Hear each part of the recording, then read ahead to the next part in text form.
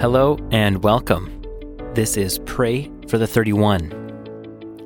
Day 16, the Jat in Pakistan. All theories regarding the origin of Jat communities are speculative, but the Jat have been in Pakistan for hundreds of years. Current research suggests that the Jat migrated from Central Asia.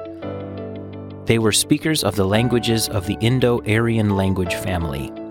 The Jat are a land-owning community, and most likely, the word Jat is derived from Jata, a generic term for cattle grazers and camel raisers.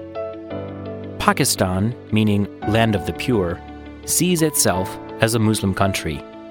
So Aryan families may suffer shame in their communities if individual family members become Christian. Further, Islamic tradition contradicts the Quran by teaching that the Bible has been corrupted. Pray for Jat families to experience God's blessing through a gospel movement. Pray for unprecedented access to Scripture through mobile devices to lead families to discuss the Bible together.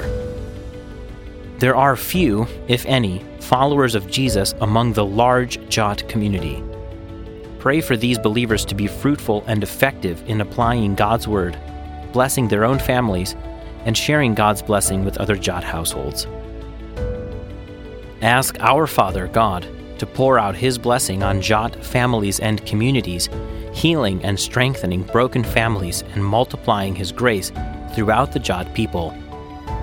Pray for Jat families reading the Quran to have dreams and visions of Jesus, to be drawn to Jesus, the Messiah, and to the Bible to learn more about Him.